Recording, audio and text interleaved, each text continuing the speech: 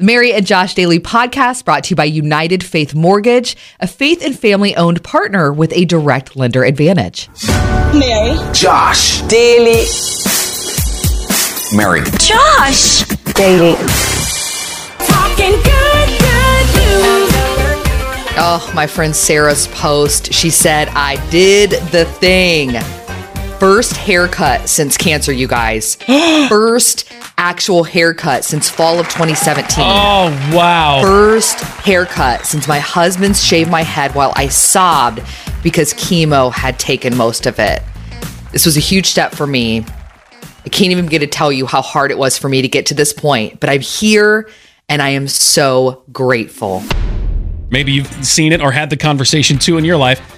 Some of the strangest things that people have purchased during quarantine, stay at home, coronavirus, all the online shopping, the items have been pretty interesting. My friend Karen said, am I seriously considering buying a cat stroller?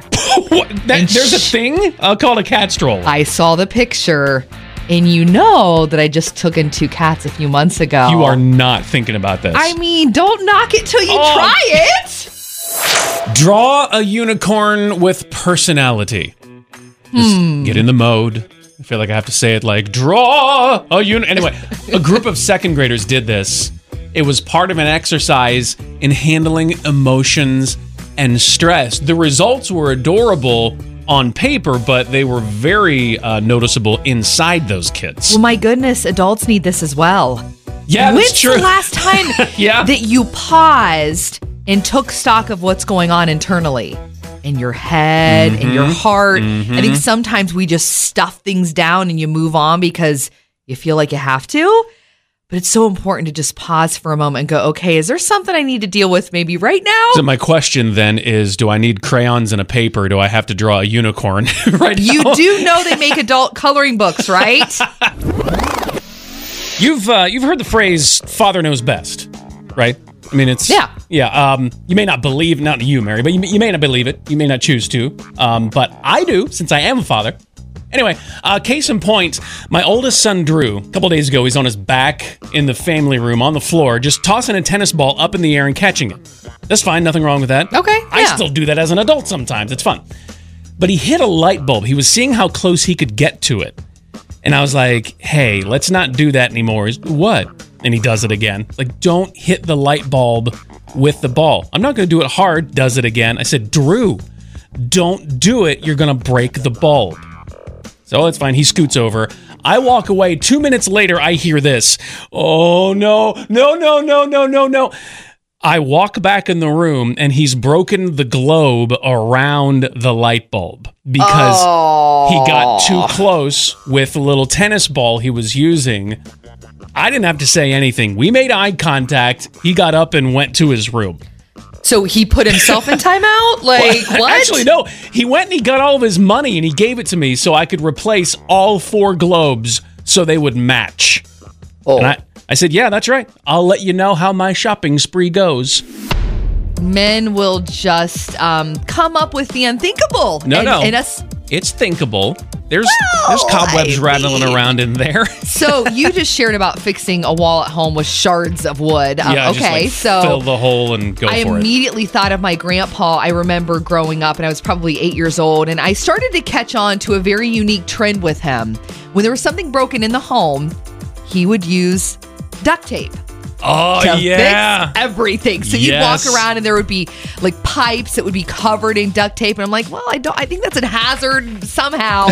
It was everywhere. And it really became a problem when he just started to hang pictures on the wall with duct tape. No, Grandpa, come on. Yes, Grandpa George. And before he passed away, we got him a sweatshirt that said, if you can't fix it with duct tape, it can't be fixed.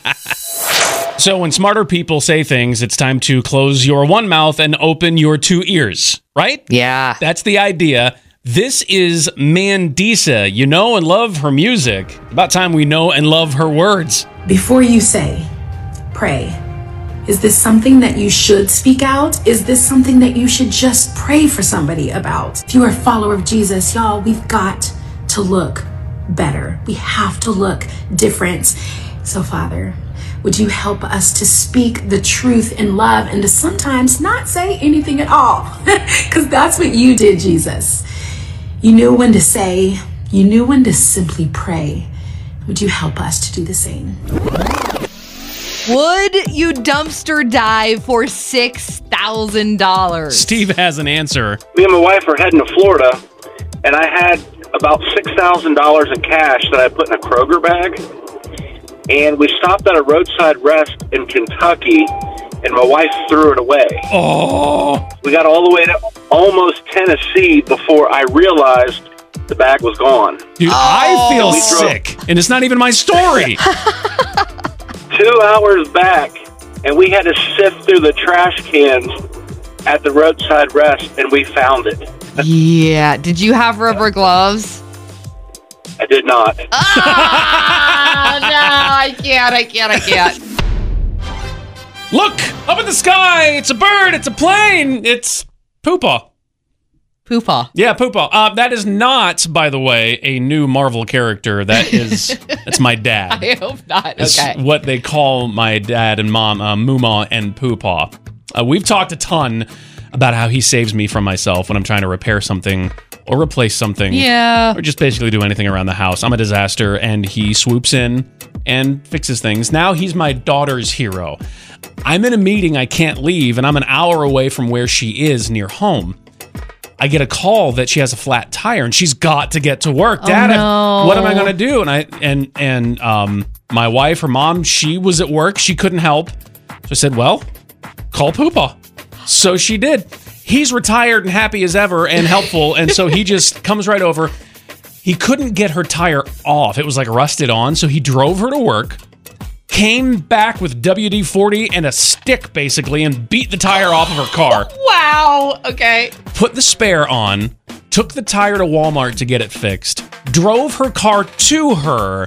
Okay. This is all just a typical Friday afternoon for our new superhero Poopaw. I mean, all I'm saying is I always have, and I think I always will, want to be just like my dad eventually when I grow up. You know, caring for somebody in your life who is hurting, it's a great place that we come from when we want to step in. But it's so hard because everybody's different. Every hurt is different because of that. You want to see, you want to acknowledge, you want to help. But the question keeps coming to my mind, what do we do? What do we do? And I realize that's not really going to be a simple answer. Well, thankfully, there is someone with some type of answer, though. Tina Dozer, counselor of 30 plus years, helping us navigate this right now. There are a lot of things to do. And sometimes walking alongside means knowing that something that they love is out there, and you go get them that strawberry shake they love and just leave it on their doorstep, whether they drink it or not. Because it's the same messaging that God gives us all the time. I see you. I can't explain it all right now, but I love you and I see you. And being seen is enough for so many people. What's painful is when you're grieving and you're unseen. So, you know, those small gestures are super important, and that strawberry shake is all you need. It's not walking, it's not talking, it's sleep texting. A new study has come out that lots of young people are doing this. They will send texts in the middle of the night while they're sleeping, some of them even coherent, based on Laura's experience. My daughter did it to me. We had an Easter breakfast at a special restaurant. She didn't show up, so we texted her and we said, "Are you coming?" And she right away said yes and never showed up. Wow. And never remembered doing it either. I had to show her on my phone that she actually did it. It saved on the bill. When you're giving something to a friend, maybe giving financially to a ministry like this, The River, or giving to your children, isn't it nice to know, well, I get to make this choice. What I'm giving is mine. My name is Josh, and United Faith Mortgage really likes that whole idea too. That's why they're a direct lender. Maybe you've had experiences with mortgage companies in the past where it's like red tape, email and phone call and no answer and wait, because the company you're working for has to get authority from somebody else. Well, United Faith Mortgage is lending with their own money. That means they can make their own decisions and approvals. They walk down the hall. They don't have to call across the country. For you, that means they can move faster, less paperwork, less time, less stress. Also the best rates, and the rates are still really good, and the whole idea is to save your family additional money and stress. United Faith Mortgage has been partnering with the River for years. Their core is the same as ours, faith and family. Go to UnitedFaithMortgage.com. United Mortgage Corp, Melville, New York. NMLS number 1330. The Mary and Josh Daily Podcast is presented by United Faith Mortgage, produced by Josh Hooper. For more, go to riverradio.com or on Facebook, search 1049 The River or search Mornings with Mary and Josh.